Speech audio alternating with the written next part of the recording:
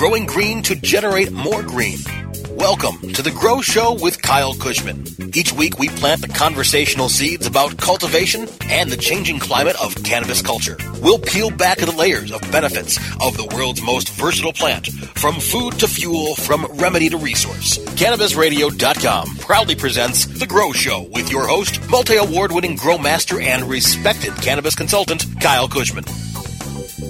Hello and welcome to all you activists, cannabists, and free-thinking adventurous humans. This is The Grow Show on CannabisRadio.com, and I'm your host, Kyle Kushman. You know, I feel very lucky to be in this position, given this platform to talk about whatever I want to. And with this opportunity, I've decided that I will talk about the things that matter most to me. And as many of you know, legalization, decriminalization, and the normalization of cannabis has been on the top of my list for several decades. So today's guest is Vivian McPeak. He's the co-founder of North America's largest cannabis freedom rally and festival, the Seattle Hempfest, held every year on the third weekend of August at Myrtle Edwards Park on the beautiful shores of Puget Sound. This August will actually be the 20th anniversary of this event, and attendance in recent years are in excess of 200,000 attendees. He's also the founder of Seattle's activist group, the Peace Heathens. This is a man I admire very much. I'm lucky to call him a friend, and he's been fighting for Mother Mary's freedom for so long and with such grace. Please welcome to the show, Vivian McPeak. Hey, Viv, how's it going today? Pretty good, my brother. Good to talk to you, man. Same here. Hearty congratulations on your radio show, Hempresent, which just happens to debut today on CannabisRadio.com. Yeah, it's pretty cool. I feel I'm really in some tremendous company with you and Mitch and everybody else who's on the network. You're just wonderful people, the producers, everybody, great people. It's fantastic. I listened to your trailer teaser last night during my research for the show today. It really sounds awesome. Very proud to be sharing a home network with you, my friend. Yeah, man. We've been networking in the past, so this is nothing new. Right. Well, today we're here to talk about the future of cannabis legalization, kind of like perfect legalization in Imperfect World, you might say. And everyone remembers Wayne's World from SNL, remember their classic dream sequences. Well, I was thinking, what would legalization look like if Vivian McPeak made all the rules? So now we're here in Viv's world, and cannabis is totally legal. And of course, Kyle Kushman Cannabis, pure veganic awesomeness, is the official bud of Wayne stock. Well, tell me what you see, Viv. Well, I'll tell you, what I see right now is a little bit hazy, a little bit smoky. What I'm seeing in Viv's world is I'm seeing that the jails and prison cells have been emptied of cannabis offenders, perhaps filled with, lobbyists or somebody like that. You got to keep the beds warm and all that, keep the hotel rooms stocked. But I see the White House has maybe been painted green, that cool. Cannabis has become the national herb. I think Willie Nelson would be a great Secretary of State. I think he's got international connections and name recognition. Right on. I think Sanjay Gupta would be a great Attorney General. I see opiate drugs having been largely replaced by cannabis-based medications. Oh, I'm liking this.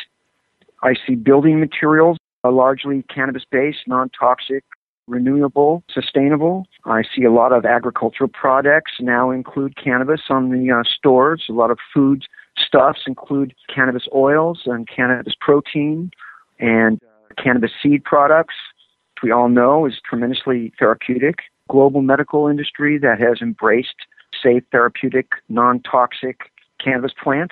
Really, in my world, I can see just about every aspect of society being positively impacted by some variation of cannabis. Cannabis, in my world, would be being used for remediation of toxic metals in the ground and radiation, things like that. It would be used to create green belts. It would be used for insulation and for hemp-based plastics, replacing a lot of caustic, toxic, non-renewable substances that are currently used, polymers, varnishes.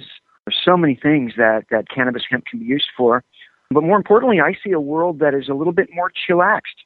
Exactly. A world that's a little bit more introspective, a little bit peacefuler, a little bit more rooted in a respect for nature, really. I tell you, really, I see prohibition as being one component to a kind of global war against the natural world, war against natural things. And cannabis is just one of the best examples of how catastrophic it can be on society when you decide that you're going to have a war against nature and replace natural, sustainable, renewable, non-toxic materials.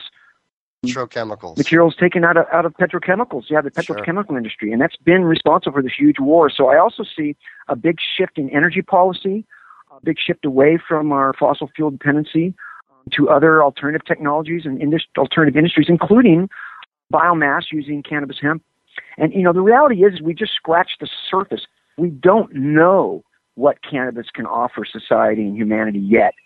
We've got a lot of ideas, but we just scratched the surface. So really, I see a world that's just got a tremendous amount of research and development taking place. And I see cannabis growing all over the place. Absolutely. That's my world. Man, let's I see police, right now. I see law enforcement resources being diverted to real crimes, real dangerous, violent criminals and property crimes, things like that. Just imagine how many more resources we could have, how much more police hours we could have devoted to these important things if they were diverted from cannabis. What couldn't we change, All of the populace living on a safe therapeutic substance rather than chemically derived, side effect riddled chemicals and drugs that they use to get themselves through the days, to put themselves to sleep at night.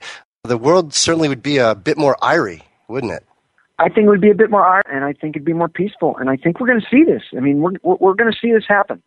Colorado and Washington and Oregon and Alaska have changed their laws. They've legalized. What we have not seen is zombies walking the streets and cars going over cliffs and things like. We just haven't seen it. We're not going to see it because prohibition has not stopped anybody that I know from smoking marijuana. Been taking place in the other room or in the house next door for the last 50 years. Man, you just blew me away with that wonderful discussion that you just started us off on. It really doesn't sound like a dream. It really just sounds like reality to me. But even in a perfect world, there is some kind of role of government. And so in this perfect world, what role does the government play in the cannabis community? Well, Kyle, this blue state progressive starts to become pretty libertarian when it comes to the issue of cannabis. I actually support what many pot wonks, D.C. and other places, laughingly call the tomato plant model. There was another crazy extremist called Jack Hare that also supported the tomato plant model. If you want to grow some tomato plants right now, you go out in your garden and you plant some and you grow them. If you want to eat them, you do. And that's pretty much the way it is. And I think that if you want to grow some pot at your home, you should be able to grow it. You should be able to plant your plants, smoke it, eat it, or whatever, no problem. If you want to produce it commercially to sell to the public, then you're going to have to meet some stringent health and safety requirements, but they need to be reasonable and not punitive regulations meant to stifle and prevent the cannabis industry from thriving. Reasonable regulations that protect people from molds and pesticides and things like that. Other than that, I think the government should pretty much get out of the way, treat it like tomatoes, be what I would do. What we've seen all over the world is something teetering between the plutonium model to the OxyContin model to the alcohol model, depending on what state people live in. I think there's only a few municipalities, maybe in California and Colorado, kind of looking, using the alcohol model, but just about everybody's either got the OxyContin model, the plutonium model, and they're both incorrect and overkill. What we need is the cannabis model, and I don't think it's been enacted yet. Right. We're lacking moderation in this country for sure. Do you think that the notion of a perfect cannabis legalization policy is nothing but a pipe dream? Well, I think the notion of a perfect policy of any kind is a pipe dream because every policy affects different people in different ways. So I don't think there's any policy that everybody thinks is perfect from their perspective. However, what we could look for, I would hope, is a just, fair, reasonable policy that addresses the few legitimate concerns that exist for cannabis. And I think there are some legitimate issues. Certainly if you're an employer, depending on what you're employing people to do, you probably don't want people to be baked while they're working for you. Maybe if they're trimming pot or something, it might not be that big of a deal. But in a lot of jobs, people don't want the person to work for them baked.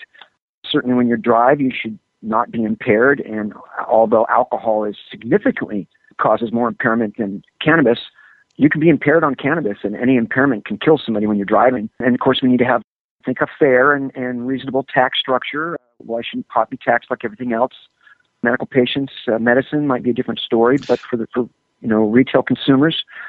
Other than that, I think it's going to take a while. I think that this issue is so politicized. I mean, I not think of a more politicized issue than cannabis.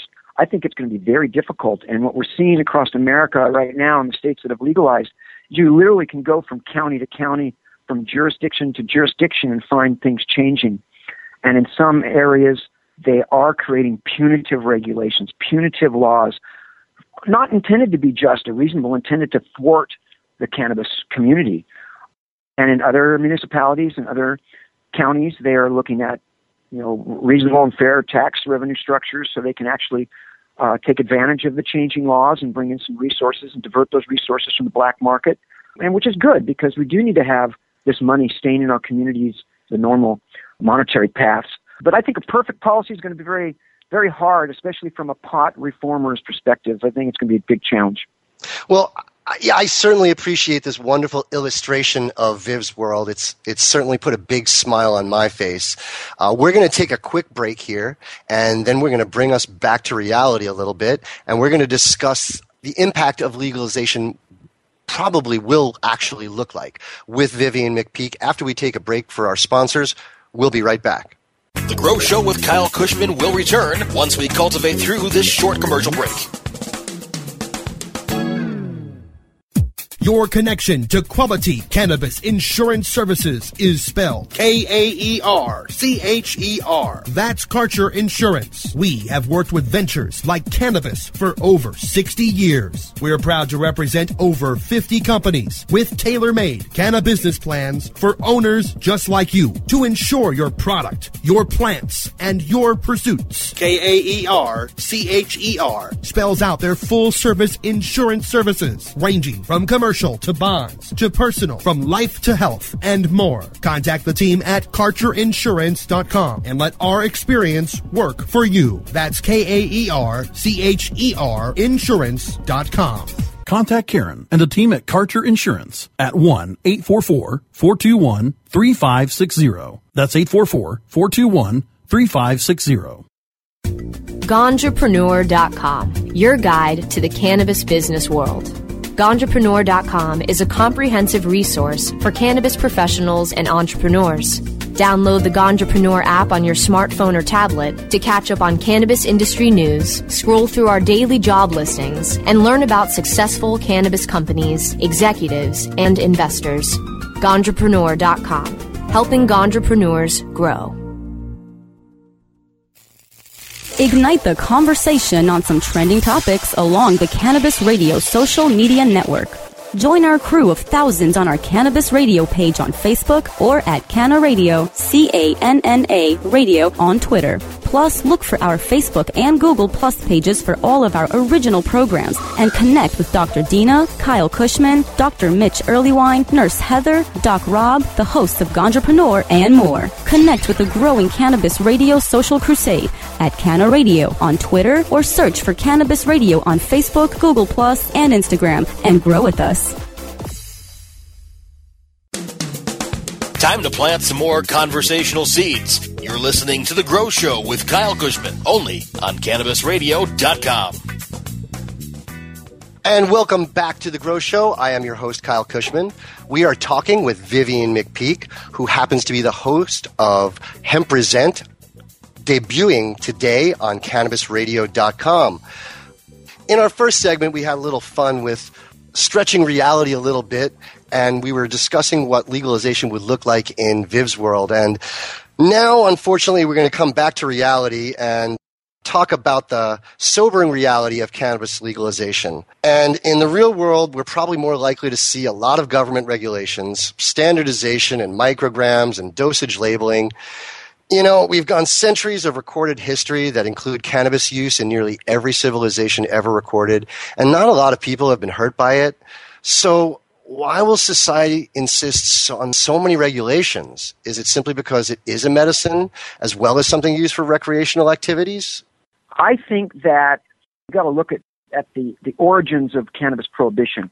And you want to go back to the 1930s and Henry Anslinger and all those guys, and you'll see that there were a lot of industries that really profited from prohibition. all of the artificial fiber industries like nylon, things like that, the paper industry for the DuPont Corporation, magazines and books. Exactly. That's right. DuPont, Hearst, all those guys, paint industry, the varnish industry, the oil industry, the energy industry. I mean, you name it, pharmaceutical industry, all profited so much. And then we can look and say, what was happening right then? Well, alcohol had been illegal. And there's a whole entire government agencies have been created to police alcohol prohibition. And, then we get cannabis prohibition right after that. So we could just take those same agencies and just switch them over. So there was a lot of incentive to make marijuana illegal. There was a lot of racism using people of color in a variety of ways, blaming violence and sexual crimes on Mexican immigrants or on blacks in black communities, things like that. So it was convenient politically and very convenient economically in a lot of ways, and also to kind of gain control over people. What do you see are the similarities or the hallmarks that signal the end of our prohibitionary era that are, historical similarities with the end of alcohol prohibition in the 30s? Well, there's definitely some. Women played a huge role in prohibition actually happening, and actually played a big role in prohibition coming down because I think they saw the counter effects of it. I think we've seen some very stark similarities with urban gangs being able to make revenue off of prohibition. It gives them incredible streams of revenue. But some of the similarities actually start to pale. I think the difference in alcohol prohibition and cannabis prohibition is that alcohol prohibition didn't last very long. If this was a non-domestic war, it'd be the longest war that we've ever been in. And so generations of people have grown up under cannabis prohibition. And that really didn't happen with alcohol prohibition. Right. It was kind of short-lived. Some people are just, they're alarmed to even see pot, like, oh my God, does he actually have pot there? As prohibition conditionings come on in layers after layer after layer, and I think they're going to come off layer after layer, and that people are going to go, wow, does that guy actually have some pot? Oh my God, is that pot right there? Is that okay? Is it okay to be in a room with some pot? And the next thing will be a lot with, are they actually smoking? Is that a pot plant? Is that okay? And it'll be, are they smoking pot over there? Is that cool? Am I all right being by somebody smoking pot? Right. It's going to take a while. I don't think those pot actors will really get a lot of attention 20, 30, 40 years from now. It won't be a big issue anymore, but the reality will be that America will be a freer, more just, more sane, more rational place because of all the activism and all of the sacrifice that everybody's done. And so I think that pot prohibition has had longer of a time to negatively impact society than alcohol prohibition had. And I think, conversely, it's going to take a long time to completely turn it around. But, man, are we making progress. I mean, it's just shocking. It's stunning how quickly some things are happening. It's a really fun time, actually. Even though the world seems to be a very violent place at this point in time, it is a fun time to be alive as far as the advancement of tolerance. And it seems like our civilization may actually be taking a few steps forward in that regard of tolerance and understanding. How is it that you see the end of cannabis prohibition will affect the change in policy regarding incarcerating people solely for illicit drug possession or use? In other words, are we going to start having more tolerance for the recreational drug user? I hope so, because what we've seen is this lock them all up, treat it like it's a criminal justice issue approach. And I'm not talking about just cannabis use. I'm talking about all illicit drugs, where on one hand, if you smoke cigarettes to the point of lung cancer and death, not an issue. If you drink alcohol to the point where you're, pickled brain and you're throwing up out in public, that's not against the law, but just feeling good, being under the influence of them is a misdemeanor. This approach hasn't worked, and it's completely backfired. I think treating Americans like they're incapable of making important decisions, health-based decisions, has not been effective.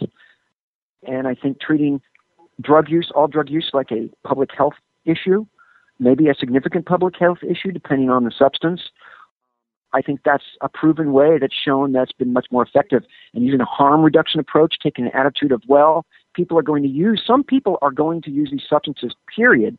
How do we reduce the harm on themselves and on society? I think that's just shown to be a much more effective long-term approach. It's been shown to be a much better investment of both time, resources, and human hours. And so I really predict that in the future we will move over to a harm reduction approach.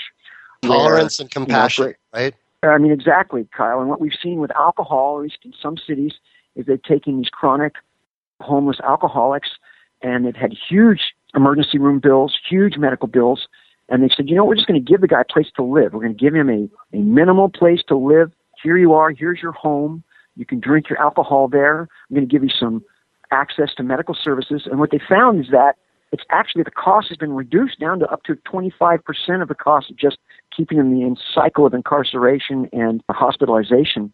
And I think that we're already seeing a change with cannabis, that, wow, all these resources that we've been using to lock people up and to track people down and stuff, those are available, and some of the tax resources that are coming in from cannabis sales are now going towards education, other, homeless shelters, things like that, prevention. I think a big part of cannabis legalization is abuse prevention. Let's face it, anybody can abuse anything. You can abuse television, you can abuse sugar, you can eat too many French fries. Sure. And personally, I think French fries are more dangerous than cannabis. But and I think that the biggest problem we've had has been the hempocracy, I'll call it, the hypocrisy of pretty much looking the other way for these state-sanctioned substances and then having this scorched earth punitive approach where you basically take people with a victimless crime and you treat them like they're dangerous, violent criminals. It's insane. It's just crazy. And once again, we got to, kind of hard to sometimes remind people here in Seattle, look, this is still going on all over the country. While we had this conversation, Kyle, while we've been doing this interview, somebody has had their life changed. Somebody's had those lights behind their car or their doors busted open, and now everything's going to change for them because they're still in a state that has the plutonium model. That's says, the worst. Oh my God, they've got a half ounce of marijuana. We hold on high a lot of the most famous people in our civilization, people who are artists and architects and musicians that all used mind-altering substances, but they didn't have to go to jail, and they were allowed to expand their minds somewhat and find a place where they found this wonderful skill that they had that they could share with the world. And maybe a few generations after we stop incarcerating all these people, we'll find that there's a lot more visionaries out there and that we can do a lot more to save the human race and to save the earth. It's been great talking to you. You've been definitely instrumental in making change happen in your part of the world, and I'm sure that has reverberated around the globe. I have no doubt. I thank you for being one of my compadres. So we're going to take our last break right now for our sponsors, and we'll be right back to talk about great grows. The Grow Show with Kyle Kushman will return once we cultivate through this short commercial break. InternetMarketingNinjas.com is the online dojo of the highly trained and skilled Internet Marketing Ninjas. Disavow documents, reconsideration requests, panda and penguin penalties. Let our superior SEO ninjas confront all of your link-related issues. The Internet Marketing Ninjas are equipped to master any marketing exercise, content creation, authorship, link building, PPC, and more. Plus, build more buzz for your brand with our social media marketing strategy. Discover all that the Internet Marketing Ninjas can do for you. Visit the online dojo now at InternetMarketingNinjas.com. Great websites today need expert web design and development and need to be e-commerce ready and mobile friendly. But building a marketable and profitable website can be an uphill climb. Ready to make your new website or replace your existing website? Think Orange as the new way to get in the black. Orange Hill Development works with Fortune 500 companies and offer the same top quality development service at a fraction of what other providers charge. Brands like Absolute, Carlsberg, and Nestea trust Orange Hill Development. Find out why you should trust your website with Orange Hill. Contact Orange Hill for a consultation today at orangehilldevelopment.com. The smoke is rising, and the next crop of podcasts devoted to cannabis providers and enthusiasts are ready to be harvested. Welcome to the Cannabis Radio Network, founded by respected rainmakers who have been producing award-winning podcasts for over a decade. Industry headlines, business updates, medical reports, marketing, and e-commerce education rolled up perfectly for your consumption. Let's grow together. The Cannabis Radio Network. CannabisRadio.com. Time to plant some more conversational seeds. You're listening to The Grow Show with Kyle Kushman, only on CannabisRadio.com. And we're back with The Grow Show. I'm your host, Kyle Kushman, talking with Vivian McPeak, host of Hempresent on CannabisRadio.com. Want to talk about, should you grow hydro or should you grow with soil?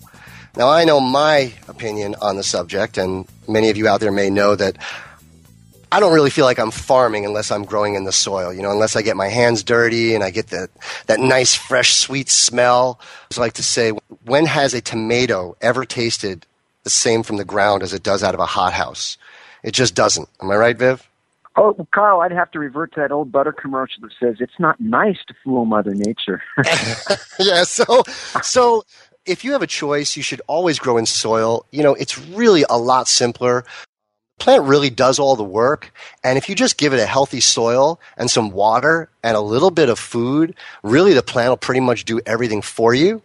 If you decide to go hydro, you're going to need pH meters, and you're going to need water pumps, and you're going to need irrigation, and you're going to need man-made media and all kinds of different things, and don't want to take anything away from anybody. Everybody has personal style, and hydro certainly has its benefits. Once you get it up and going, it's a little bit maintenance free. Some people like to grow hydro and visit their garden once every 2 or 3 days when it's time to change out their water reservoir.